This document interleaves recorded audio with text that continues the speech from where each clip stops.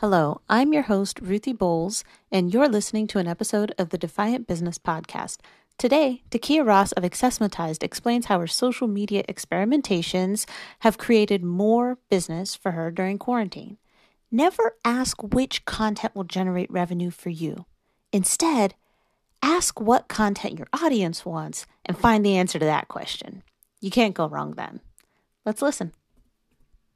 In today's episode, we're going to talk about breaking through the noise, the digital noise especially, and talk about marketing during a pandemic. Like I stated, I think in the first episode, this is going to be a long-term issue that sticks with us. So we've kind of, the pendulum swung one way and everybody was talking about it, right? Like I'm sure, Takia, you got that deluge of emails about what we're doing during COVID from people you haven't heard from in forever.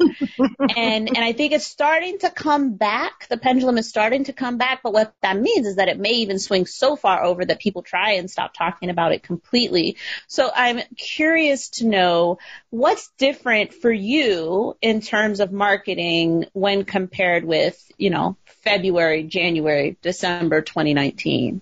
I think what's different is that you actually have people watching. So before COVID, before we were all in some state of lockdown, people were bombarded with life. And so especially because most of us are doing a lot of our marketing on social media. Before this, people had other things, they were out, outside, they were working, they were, they had 80 million other things pulling at their attention and trying to vie for their eye and just some of their undivided attention. Well, what I found is when the pandemic hit and as we've been progressing through it, people all they have is their phones. All they have in their connection to the world is social media. That's all. That's how we're talking and communicating with each other. They have Zoom, They're doing TikToks. They're on YouTube, And so what I found was that I needed to make sure that I was staying relevant in those spaces. And I didn't choose every space. You don't have to be on every social media platform.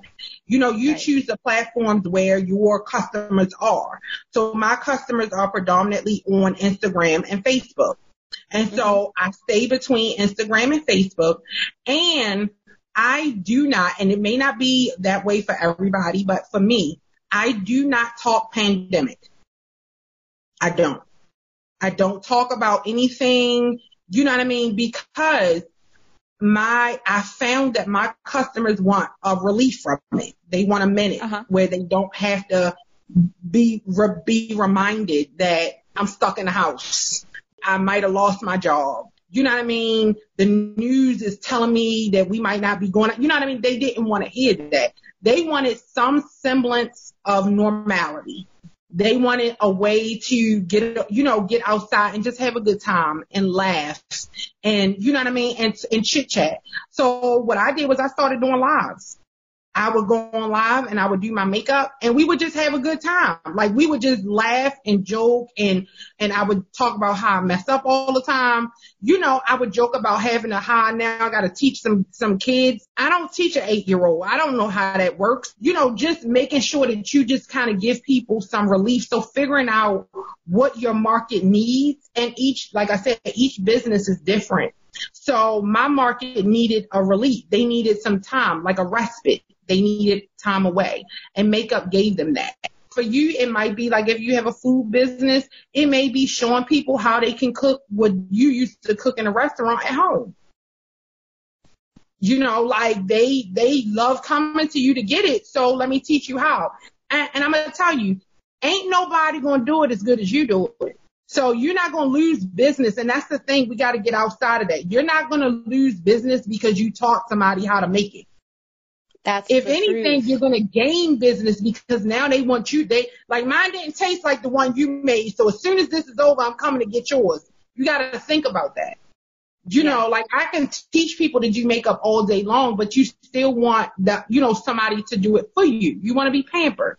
That is absolutely true. And that is something that's been true even before this. Most of my clients, it's not that they aren't smart enough to learn how to do what I do, because they definitely are. I primarily work with consultants and professional service businesses. So they're more than smart enough, capable. They're usually good writers in the first place, usually.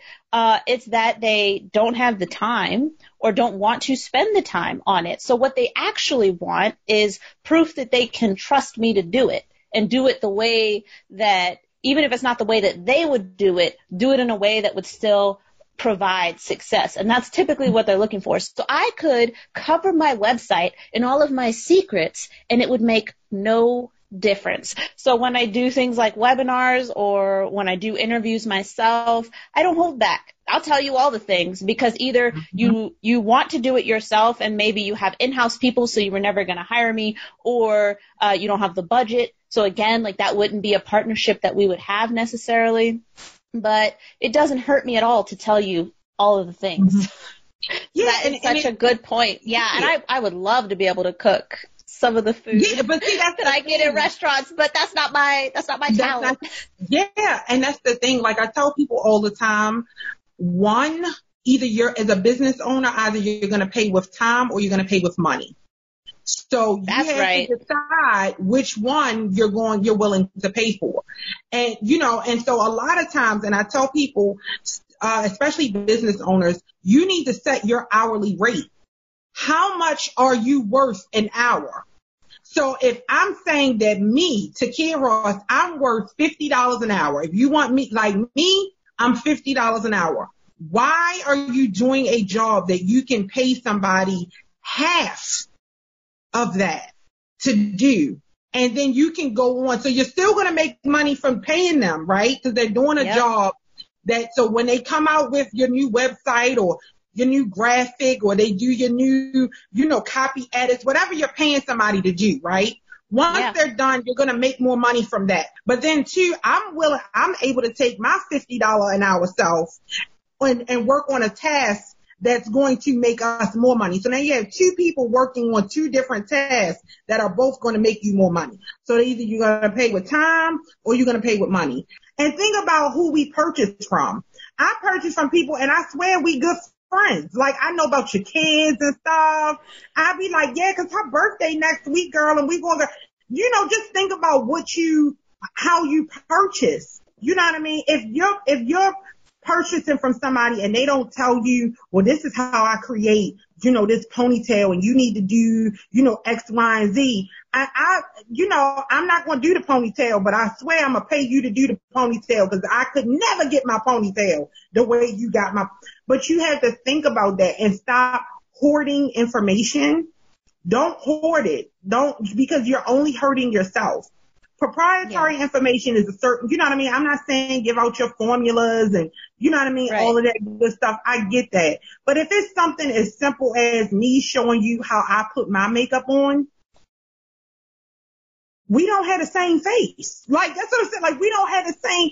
That's the truth. And then the other side of that is, what if it's something you can't do, or something that you'd have to invest a lot of time to learn how to do? So you're operating outside of your area of brilliance. I often work with clients, again, consultants who could learn it, but how many hours would they have to invest to know search engine optimization the way that I know it, or to write content the way that I write it, and to develop the marketing strategies, learn the ins and outs of things like, social media algorithms and search engine algorithms. How much time would they have to invest?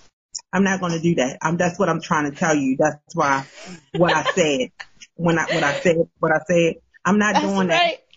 SEO, right. Like, 'cause who's paying you, right? Who's paying you to learn that? No, I'm not doing it. I said it. Pineapples. I'm going to pay you to do it, and then I'm going to have you tell me why I need to have it. Like, excuse me. So tell me exactly why we need to have this like this. Okay. And I'm going to pay you to do it because I watched you on social media for weeks on end talk about it. And so you made yourself a subject matter expert in this particular field. I'm just saying, like, don't, like, we holding on to it. You blocking your own blessing. Somebody is going to pay you for what you have in your head. You don't have to be a workhorse all the time. And I tell women that all the time. You do not have to, don't think that you have to physically be doing manual labor in order for you to be earning a significant income and or revenue. People are willing to pay big money for what you know. So you mentioned that you discovered your audience wanted relief, right? So my audience wants something a little bit different, which is why I ask these questions, because this is the sort of things my audience wants to know. But how did you go about discovering that? Like, what are your top recommendations for businesses wondering how they should be marketing, right? It's different for different audiences, but how did you figure that out for yourself, for your business? I just try stuff. I'm being honest. Like now we have a lot of time on our hands. Like, you know what I mean? Not in that way. Like we're not bombarded with all of the things that we had to do. Like now I physically cannot leave the house. I have a non-essential business. You know what I mean? And I cannot open my doors. So those 40 hours a week that I was spending actually providing services, I turned that into almost like a science project. So I started trying stuff.